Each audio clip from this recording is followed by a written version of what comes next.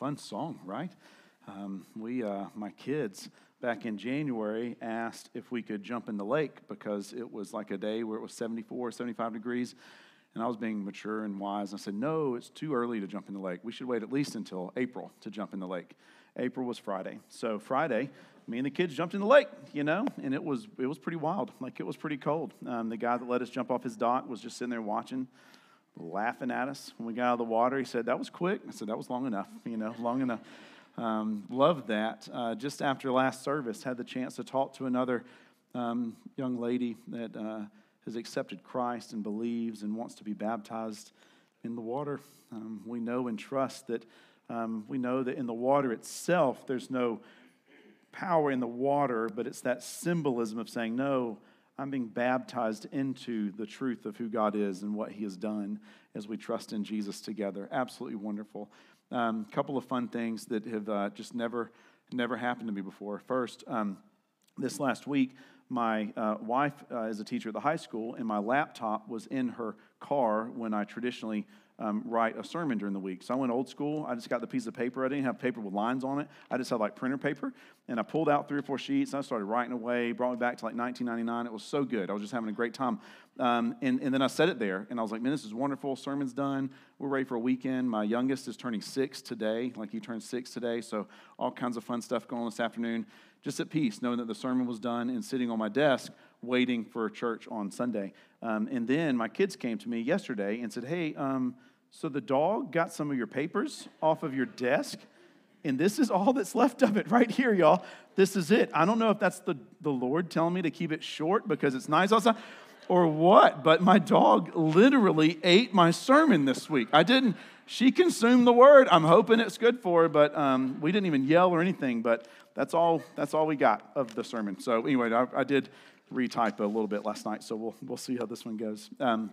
A few years ago, my oldest, who is 10 now, was probably just 2 or 3 years old. We lived on the west side of Newton County near Brown Bridge and Salem Road. If you know where that is, there's a Kroger shopping center over there. We would always go there to do our grocery shopping, to get our Kroger points at the gas station, to get Chinese food, and to visit the CVS pharmacy that was on the corner because they had a red box machine right out front. Anybody ever use one of those? That was a good time, right? So we would rent the red box. On one particular day, it was just me and my oldest, who again was 2 or 3 at the time. We went to return or pick up a red box, and then went in the store to get one of the mile-long sheets of receipts, that they print out at the end, but also to buy a couple of things that he needed, just a regular routine day. As we go up to the line, there's a guy that's probably 20 years old working with a CVS badge, and 2 ladies right behind us. And as we're standing there, this wasn't prompted, out of nowhere, my little person next to me said very loudly, "Hey," to me. "Hey, are you my real daddy?" You want to talk about some shift in the mood? Like, the worker was reaching for a taser. The women behind him were like, who is this strange man with this little kid? I grabbed him and jumped in our van so fast. Not funny. No, not really. But he did ask a serious question in a moment that was really awkward, thinking that's not what I want to be asked around these people. Just in case you don't know, I am his real father, but different sermon altogether. Today, we are having a conversation about a man who asked some really good questions to Jesus himself. His name was Pilate. If you're not familiar with the scripture, or you're new to this stuff or new to the story, Pilate was the Roman governor of the day in Jesus' time, right? So up until this point, the last few weeks in the sermons, we've been talking about Jesus in the last really few hours of his life. Like, he's praying in the garden. His best friend Judas comes and betrays him, like straight stabs him in the back, sells him out for 30 pieces of silver. He goes before these chief priests whose whole job it was to tell the world that the Messiah was coming, and they were face to face with the Messiah, and they didn't recognize it. One of his best friends, Peter, just dipped out. We talked about that last week and was too scared pretty much to get too close. And today we're looking at a different guy. His name's Pilate, who's the Roman authority of this time. But he's not Jewish, and he's not really believing the things that most of the people around him are believing. The Middle East wasn't the happiest of places to be if you were in authority back in the day because it wasn't very peaceful. Some things tend not to change. So he knew he had an assignment to keep the peace in this region, but these folks were crazy. So on this particular day, he has a face-to-face encounter with a man named Jesus, who, as far as we know, he's never met before. Very likely he's heard some things about this guy because he's got kind of like a little revolution starting. All these followers are showing up. But all Pilate knows is that it's real tense. He's got a lot of voices telling him what he should do with the person standing in front of him. But I believe he had a real-life encounter with Jesus himself. And in those moments, he chose to ask him a number of questions that were very real, and I would say very raw and from the heart. Questions that could have been beneficial for his own heart and soul, but I believe are very beneficial for our hearts and our souls. So if you haven't asked yourself one of the questions that he asked today, I would invite you to do that today and in the coming weeks. Think about these things. Ask yourself, Lord, what am I in need of from the Lord? Just like Pilate was in need of some things from the Lord, although he didn't really understand it, all right? He's a powerful man, like an outsider looking in. By the time he sees Jesus, Jesus has already been bound. He's already begun to be beaten, right? So this is how we're getting this set up. So Pilate's on the scene. They get him out of his chamber, and he goes out to meet this guy. First verse, we're going to be flipping back and forth a few times. So if you want to flip back and forth, it's from Matthew chapter 27, verse 11. Matthew 27, 11. We're going to be in Matthew's gospel as well as John's gospel. If you don't know, there are 4 gospels, Matthew, Mark, Luke, and John. Each of those were written by someone who either knew Jesus directly or, like Luke, was one step removed. Like Luke worked with a guy named Paul. So these guys were getting this data firsthand. It was like firsthand account. It's just like if you and I were to both go somewhere real fancy for lunch, like Dos Amigos, and we're both there, and we have the same waiter or waitress, and she asks your table, what was church like today? And you share a couple things. Ask my table, what was church like today? We share a couple things. We're going to share the same general idea, but we're going to have different perspectives on what happened. That's what Matthew and John are going to be doing here. It's the same story, but they're each sharing a little bit of different detail in the story. All right? This is the first verse I want us to look at. Matthew chapter 27, verse 11. It says, now Jesus stood before the governor's Pilate, and the governor asked him, are you the king of the Jews? Are you the king of the Jews? And Jesus said, you have said so. Are you the king of the Jews? Jesus said, you have said so. First question I want us to look at that Pilate asks is very simple. Are you the king? Pilate is seeing this guy for the first time. Jesus is a carpenter from a little bitty town called Nazareth. Doesn't have a whole lot of financial backing as far as we know. He's not rolling in on a lot of big stuff. So he's meeting Jesus for the first time, and he asks him, are you really the king of these Jews? He knows that the Jewish people are afraid that Jesus is trying to make himself king, but Pilate's trying to get an assessment because the Jews at this point couldn't kill somebody with their own authority. They had to convince the governor of the land to persecute him on their behalf. So they're trying to convince Pilate that Jesus was guilty.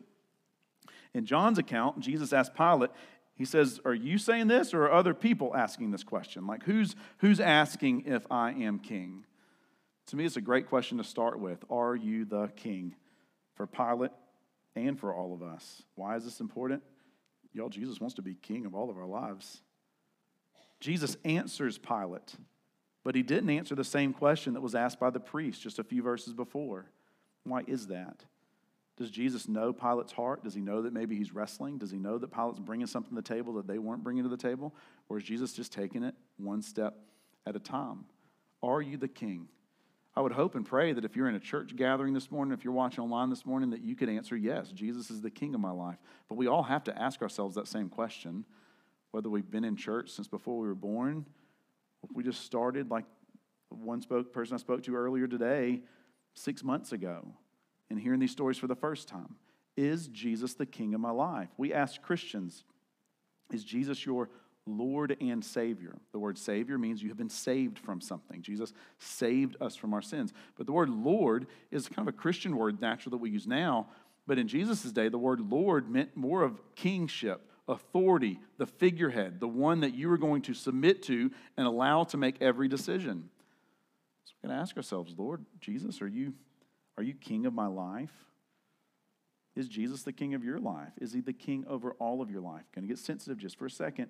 We might not like certain political figures or different people in our land at different seasons of life, but they still have authority, even if we don't like the authority that they have. When we say Jesus is king, we are allowing him to have authority over all of our life, even if we don't like it. What does that mean? Could it be that for some of us, Jesus is king of the Sunday morning routine from 8 a.m. to 1 p.m.? but he's not king on Tuesday afternoons or Friday nights? Could it be that Jesus is king when we're talking to one person at work, but when we start gossiping or slandering or doing something sinful to another person, we're saying, Jesus, you're not going to be king of this area of my life? Could it be that Jesus is king when we're watching a screen, listening to a daily devotional, or the scripture being read over us, and then later watching the same screen as we see things that are not of God and are doing harmful things in our minds and our hearts? Is Jesus the king over every area of our lives? He wants it all. He doesn't just want the good. He wants the bad and the ugly as well. A pastor friend of mine always says, Jesus will not bless any area of your life in which he is not first. God fights for first place in every area of our life. But Danny, my marriage is a mess. Tell the Lord about the marriage and ask him to be the king in your marriage. But Danny, being single is so hard right now. Ask the Lord for strength in that, whatever you're going through, and allow him to be the king if you're single. But Danny, it's been a long time since you've been in high school. It has. And I was reminded of that this morning. This wasn't in first service because I didn't know this. When I put this shirt on, first service, 3 or 4 people said, man, it's a good-looking shirt. And I was allowing a little bit of pride to enter into my life. I was like, I know. That's all I got. I was like, okay. And some of y'all may have seen, don't look it up right now, but apparently there's some things going on like Instagram. It's called Preachers in Sneakers. I'm not dissing anybody. That's not how we roll. But apparently there's some preachers that wear $700, $800 sneakers. Just so you know, these are $29.99.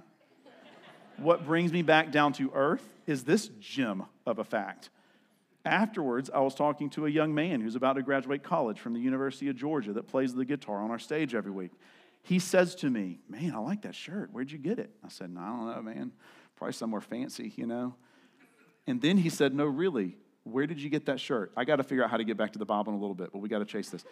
He said, really, where'd you get that shirt? I said, I don't know.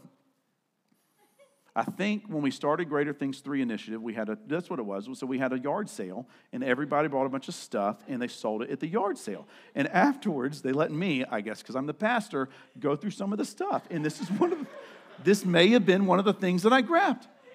And he, 22-year-old Terry College of Business, almost graduate, said to me, I know, that was my golf shirt in 7th grade. What? I'm wearing the shirt of a 7th grade boy. What do you do with that, Jacob? Dadgum. We're going to hang out with his family next week just for fun. We're going to do it. Anyways. Got to ask ourselves those tough questions. Is Jesus the king of every area of my life? He wants all of it. I've spent times in my life trying to fake it in front of the Lord, saying, Lord, I promise I'm okay in this area. But he loves me too much to take that lie as truth. And he loves you too much to take your lies as truth as well. Is he the king in every area of your life? In John's gospel, he says in John 18, verse 29, Pilate is doing this thing, y'all, where he goes outside to talk with the Jewish people because this is actually taking place in a time called Passover.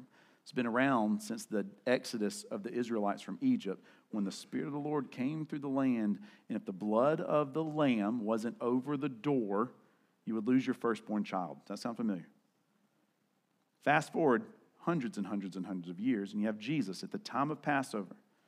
The Jewish people, the chief priests, were really good at following the law. They knew everything right. They knew how to look the part. So they wouldn't actually enter all the way into Pilate's quarters because the scripture says in the Old Testament that during the Passover, their tradition was to not enter into a building that had a roof on top. So Pilate, once again, is going inside, talking to Jesus, and then going outside in the courtyard to talk to these folks who don't want to break the law as they're trying to crucify Jesus. He says here, he goes outside to these folks, open air area. Pilate goes outside to them, and this is in John, and said, what accusation do you bring against this man? Pilate's good at his job. He's had, probably by this point, hundreds and hundreds of people crucified at his command. He's really good at being a judge, and he's really good at cutting through the thick. This is just Danny. I think that from early on, Pilate was realizing this is just a messy situation between a bunch of folks who don't know how to get along. So he's talking to Jesus and getting one thing. And he's going out and talking to all these people who really, really hate him. So he asks that simple question: what accusation do you bring against this man? Second question I want us to ask ourselves today: what accusation are you bringing against Jesus himself? What accusation do you and I bring against Jesus? Why did Jesus do what he did? In John 3:16, it's a very popular verse. For God so loved There's a lot of people in the world. How many people? Does anybody know right now off the top of your head? 7, 8 billion. It's growing. There's a lot of us.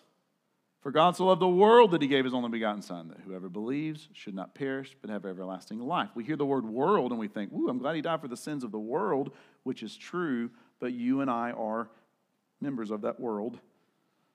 So to bring it home, to bring it in a little tighter, I want us to not just say, why did Jesus have to go through what he did? Why accusation? Well, the world is sinful. The world is fallen. Jesus had to die for the sins of the world. All those things are true. But I want you and me to think about, why did he do it for me? Make it specific. Lord, what accusation does Danny Wayne Harold Jr. have against you doing what you did? Why did you do this for me? The older I get, the longer I'm a part of this Christian faith, the easier it is to start to think, whoo, this world is fallen and sinful, and they need saving. Y'all, that is so true. But so do I. I need saving. I am sinful. I need to remind myself, Lord, what accusations am I bringing against you? Why this coming next 2 or 3 weeks, when I commit a sin, I, in that moment, am accusing Jesus as being guilty of going to a cross, just like they did in the first century when they did it. What accusations are we bringing? Whose sins did he die for? All have sinned and fallen short of the glory of God, and that includes me. So ask yourself that question. What accusation have you brought against Jesus? That sounds heavy. I don't want to think through that. What does the old saying go? If you're the only person that lived on the world, Jesus would have still gone to the cross for you. We got to make some of this stuff personal and specific. Jesus died for your sins and mine. That means the worst thing that you've ever done, I don't need to know it, and neither does Instagram or Twitter. But Jesus does, because he's felt it. Hear this. He has seen it. He has experienced it. And he still chose to do it because of his love for me and for you. John goes on to say in John 18:35, he's having this conversation.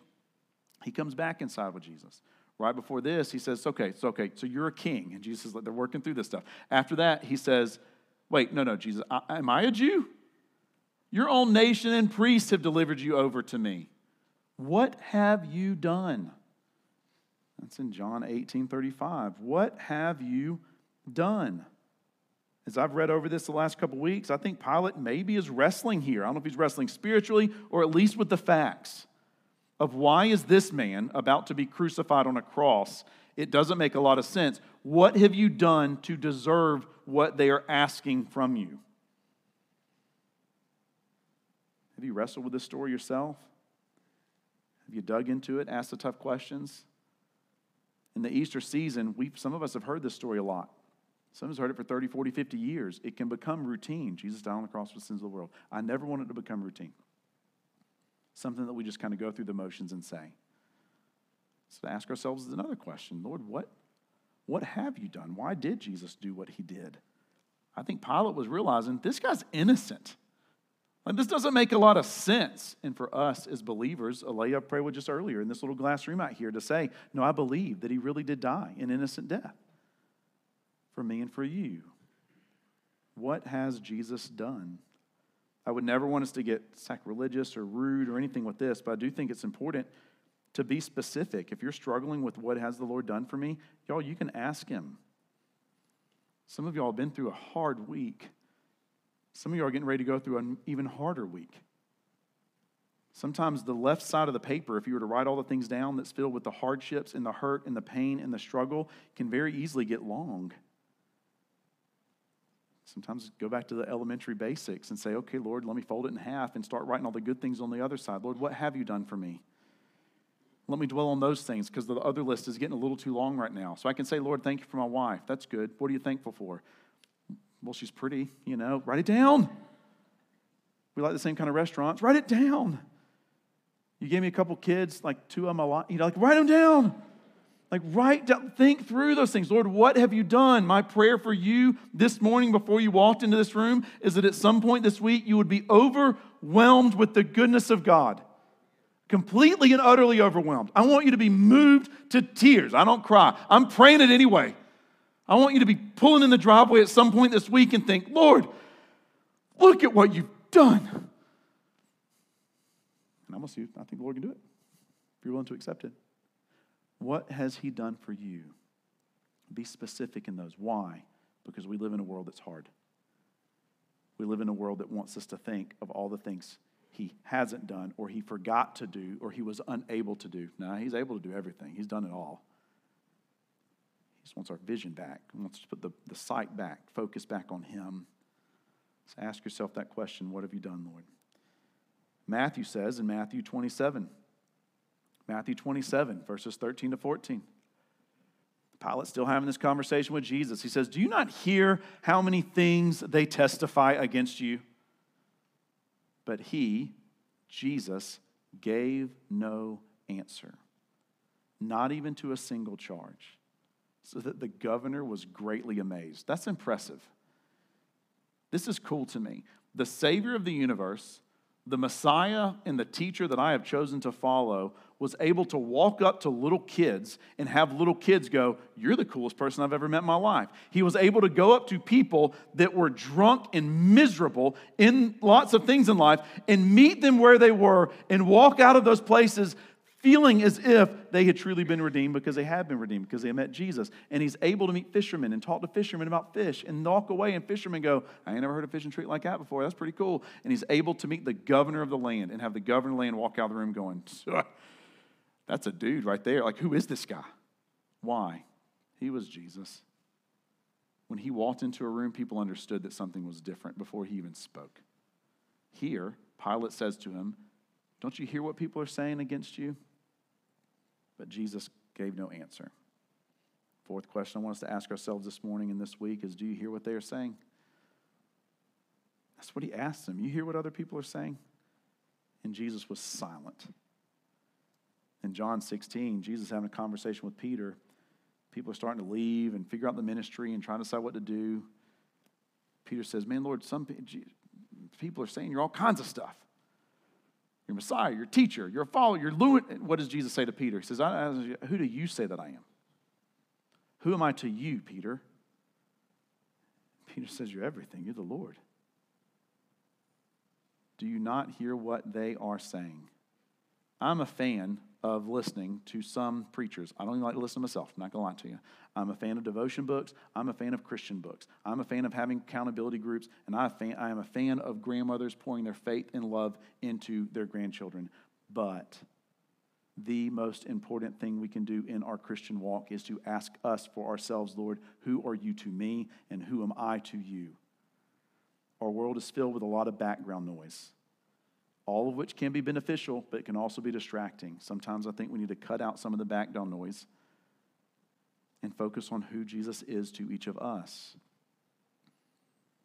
Who is Jesus to you? Danny, don't you hear what's going on in the world? I do hear what's going on in the world. It's a mess. And yet, Pilate was asking the same thing. Don't you hear what all these other people are saying? Who is Jesus to you? In John's gospel, John 18, verse 38. John 18, verse 38. Jesus and Pilate are having a conversation. I want to read these verses right before it. I didn't put it in there. John 18, 38. It says this. Then Pilate said to him, so you're a king? They're having that conversation still. You say I'm a king? For this purpose I was born, Jesus says. And for this purpose I have come into the world. This is John 18, verse 37. To bear witness to the truth. Everyone who is of the truth listens to my voice. Everyone who is of the truth listens to my voice. And Pilate said to him, what is truth? Pilate's a smart guy. He has been trained in the best institutions of his day. Quite philosophical. He didn't believe, like many in our culture believe, that what's true for you is true for you and what's true for me is true for me. As long as we are nice to each other, it's all going to be okay. But he had a whole other list of things that he followed. Y'all, this is a very important question for all of us to ask. What is truth? What is truth in your life? What is truth in my life? We live in a world that's called postmodern and theological circles, which means we do live in a world where you and I are being taught, our kids and grandkids are being taught, that truth is pretty relative. It really is more about what is good for you, what makes you feel okay, what makes me feel okay. I don't want to be offensive or step on anyone's toes. As long as you're feeling good about what you believe, and as long as I'm feeling good about what I believe, it's all going to be okay. It sounds really good, but this is really difficult to say, probably really difficult to hear. It's just not in the Bible, okay? So if someone gets upset at me for that, you can just say, well, the preacher was quoting Jesus. Because Jesus said in John 14:6, I am the way, I am the truth, I am the life. No one comes to the Father except through me. You and I, as followers of Jesus, are called to be filled with the Holy Spirit, love, joy, peace, patience, kindness, goodness, faithfulness, gentleness, and self-control, and do those things all the time. We are called to be loving and patient and kind and gentle. You're called, I am called, to invite other people to your tables that do not agree with us, do not think like us, and do not want to live in the world like we want to live in the world. But Jesus still says crazy things like break bread, have a conversation, love well. But Jesus never backed down from saying, but I'm still truth. That's what happens in a world when what my truth says about your truth causes friction. I want us to all be on the same page and to say, no, but Jesus is truth. I'm still going to stand on this. Love well, but not back down from it and say, Lord, because Jesus is truth, I want to build my life on these teachings. For we know as followers of Christ that truth has a name, and his name is Jesus. What is truth for you? I'd invite you to ask yourself that question. Talk to the Lord about that. Lord, what is true? What is eternal? What's always going to be? Pilate asked it. I think it's because he was beginning to realize, this is just Danny, that there's something different about this figure in front of him. That's why he walked out of the room greatly amazed. Going back to Matthew, just a couple more. Matthew 27, verses 17 to 23. Conversation continues. When they had gathered all the people outside, Pilate's trying to figure out how to work. You ever work through a mess? Anybody in charge of leading other people? And you're just like, y'all are crazy. Pilate's trying to figure that out right now. He goes out to a bunch of other people in the courtyard. He says, all right, y'all, who do you want me to release? Because it's Passover time. At Passover, they always release one bad guy just as an appeasement to the Jewish people. Barabbas, all right, now I want you to know this. They didn't have like Jesus' mom up here, who was a saint figure, who was like sweet. Barabbas was pretty likely a murderer, really, really bad guy. Most people look at him and go, you're a bad guy. You know, I can tell it just by looking at you. Don't judge on the outside. That's Jesus' job, but just hear me. You would look at him and know. He has Barabbas up there, or Jesus, who is called the Christ. For he knew that it was out of envy that they had delivered him up. Pilate's realizing, you know what, y'all are just trying to get this guy stuck. Besides, verse 19, while he was sitting on the judgment seat, this is Pilate sitting on the judgment seat, his wife sent word to him. For those that are married, you ever been doing something, your wife gets word to you and says, hey, I don't like what you're doing? That's always a fun thing to happen in the middle of a work day. That's what Pilate's going through.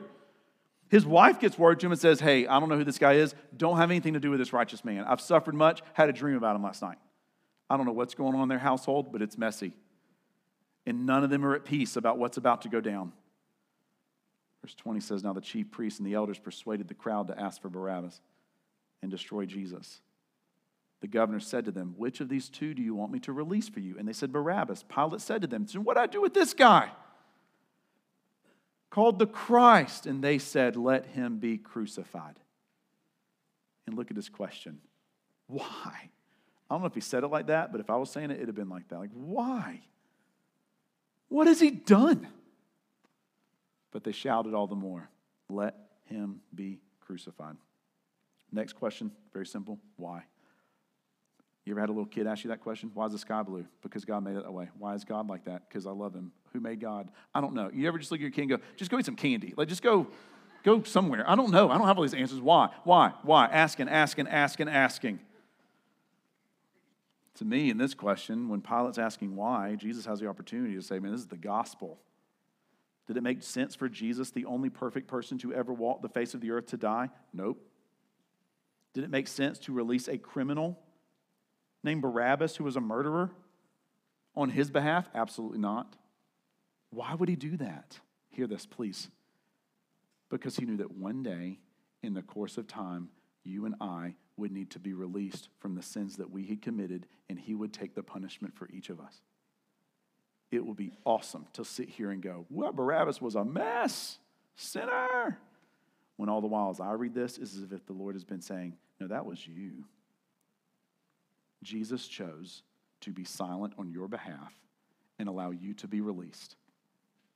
Why? Pilate went outside to meet the Jews because they couldn't go inside. Pilate went inside to meet with Jesus. He went back outside to try and release Barabbas. He had Jesus flogged, which meant they beat him so bad, y'all, so bad. Pilate had a crown made out of thorns. They pushed it on Jesus' head. They struck him and they beat him. They put a purple robe on his back. And then Pilate went back out to the crowd with Jesus, who he has had flogged and beaten, dressed as a king.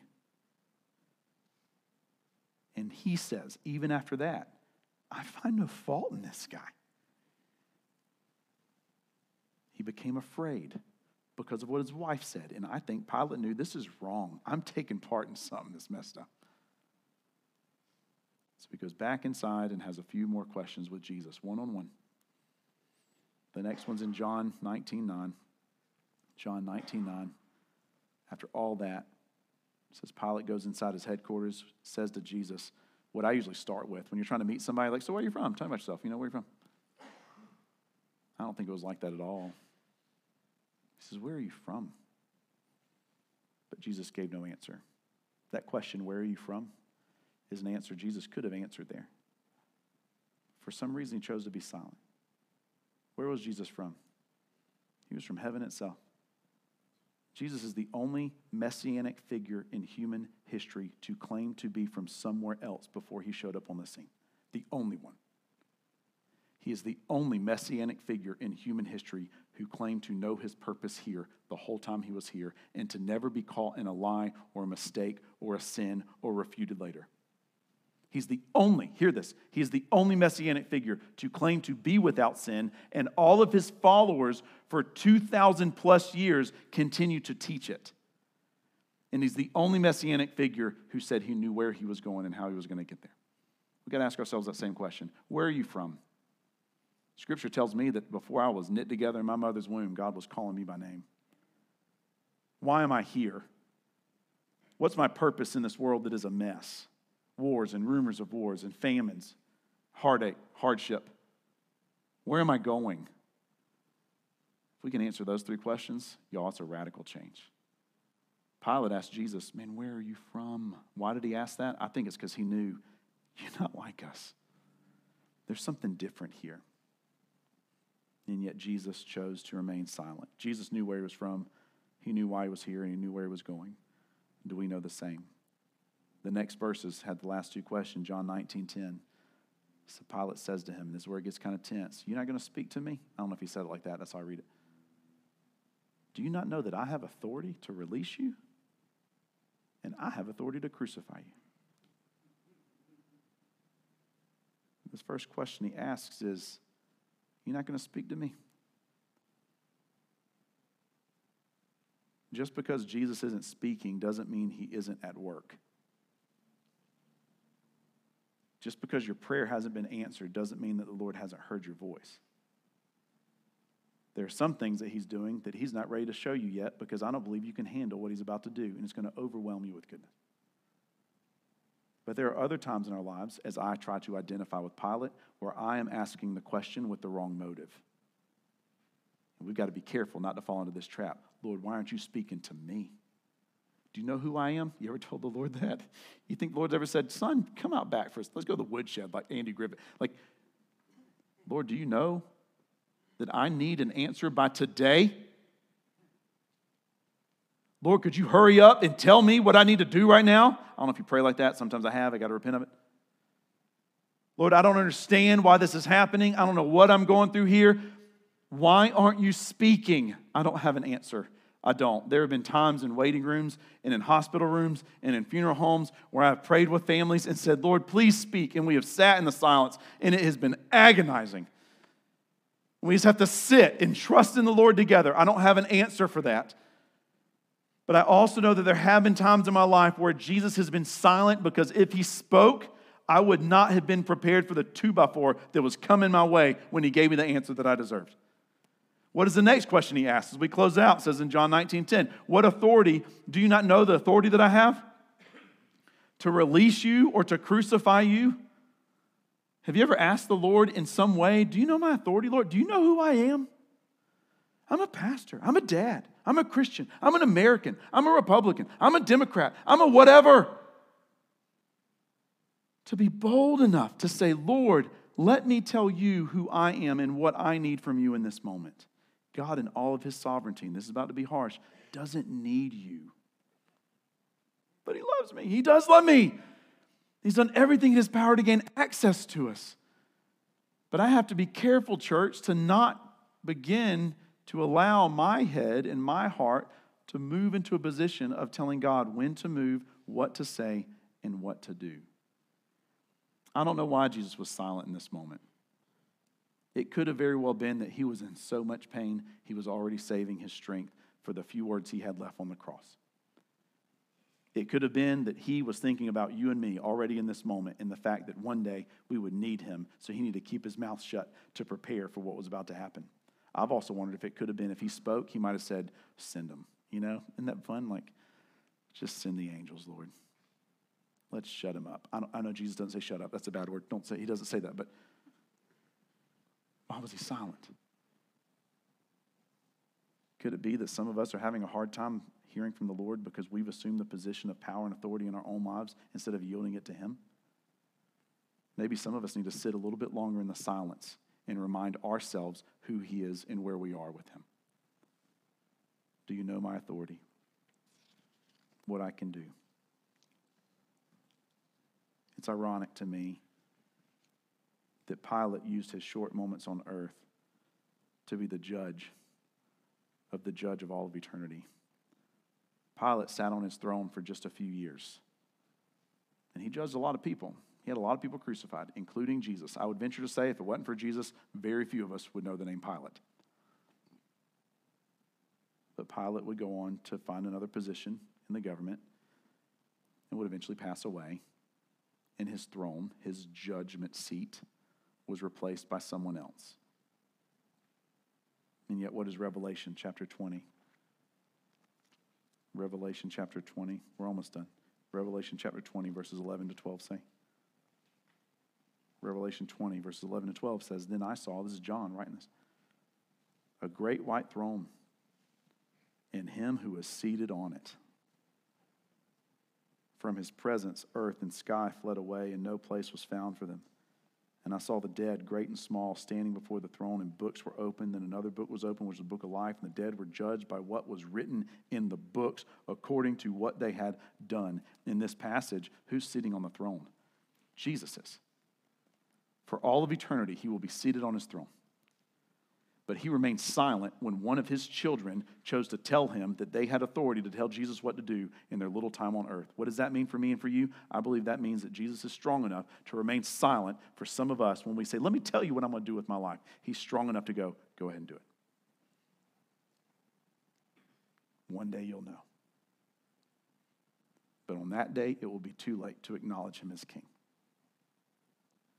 He says, acknowledge me now as the judge. Break the silence now. Because if not, you're going to miss a connection that's going to last for all of eternity. Scripture says that during this whole time, the preparations for Passover were taking place. Insane timing. What is that time? It was the time when the Passover lambs being raised outside of Jerusalem in the town of Bethlehem and the fields around it were being gathered and sacrificed in the temple for the sins of the people. Innocent lamb's blood was being spread in the temple to cover the sins of the people. Ironic. What did John the Baptist say about Jesus as he was walking up to be baptized? Behold, the Lamb of God who comes to take away the sins of the world. While the rest of the people are getting their little lambs ready to sacrifice in the temple, the great I Am, the Lamb, was preparing to go to the cross for all of us, to take away the sins of the world. I'll always remember Luke asking me if I was his real daddy. I'll always remember the looks on the faces of everybody around me when he asked that question. But even as a little kid at that time, I'm really thankful he didn't ask the CVS employee Is that my dad? Because that guy didn't know. He didn't ask the two ladies standing behind us in line, hey, you think that's my dad? Do I look like him? He came to me, as simple and silly as it is, and asked me if I was his dad. And I was able naturally to say, yes, son, I am. We look just alike. But I can prove it. And I will prove it to you for the rest of my days. Who's answering your questions about Jesus? Go to other people. There's power in having accountability groups and Bible studies and relationships. But when's the last time you went to Jesus himself and asked him questions about who he was and what he's done? He is alive. He's walking and talking in heaven right now, and through the Holy Spirit does the same thing for each of us. And he invites each of us to ask him those questions directly. And I promise you this, the answers he's ready to give will change our lives for all of eternity. Would you pray with me? Lord, today we are thankful. Lord, we are thankful for the questions that we are able to ask, for having a congregation and a church body that meets with us. Lord, we are thankful that you meet us where we are, and you promise to always be with us. Lord, that story of Pilate and Jesus, it's a crazy one to me. As far as I know, I don't think Pilate ever truly believed. He ends up washing his hands of Jesus and saying, the blood of this guy ain't on me, so I don't have anything to do with him. But Lord, we know that we can't avoid that. So I pray right now for anybody who's been asking one of these questions or something else that's on their heart or their mind, that they would bring it straight to your throne of grace. Lord, through the Holy Spirit, meet us, please. Speak to us. Remind us who you are and what you've done. Give us not just the answers to these questions, but Lord, the definition of who we are and why we're here.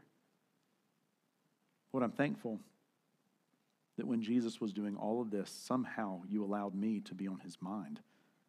All of us to be on his mind. And I will always believe, Lord, and always trust that in the most painful, the saddest, agonizing moments of Jesus' life,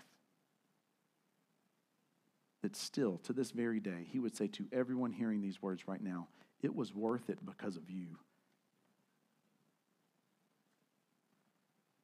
I was silent because of you. I took the hits, and I went to the cross because of you. Lord, that is love. And I want all of us to know how great your love is.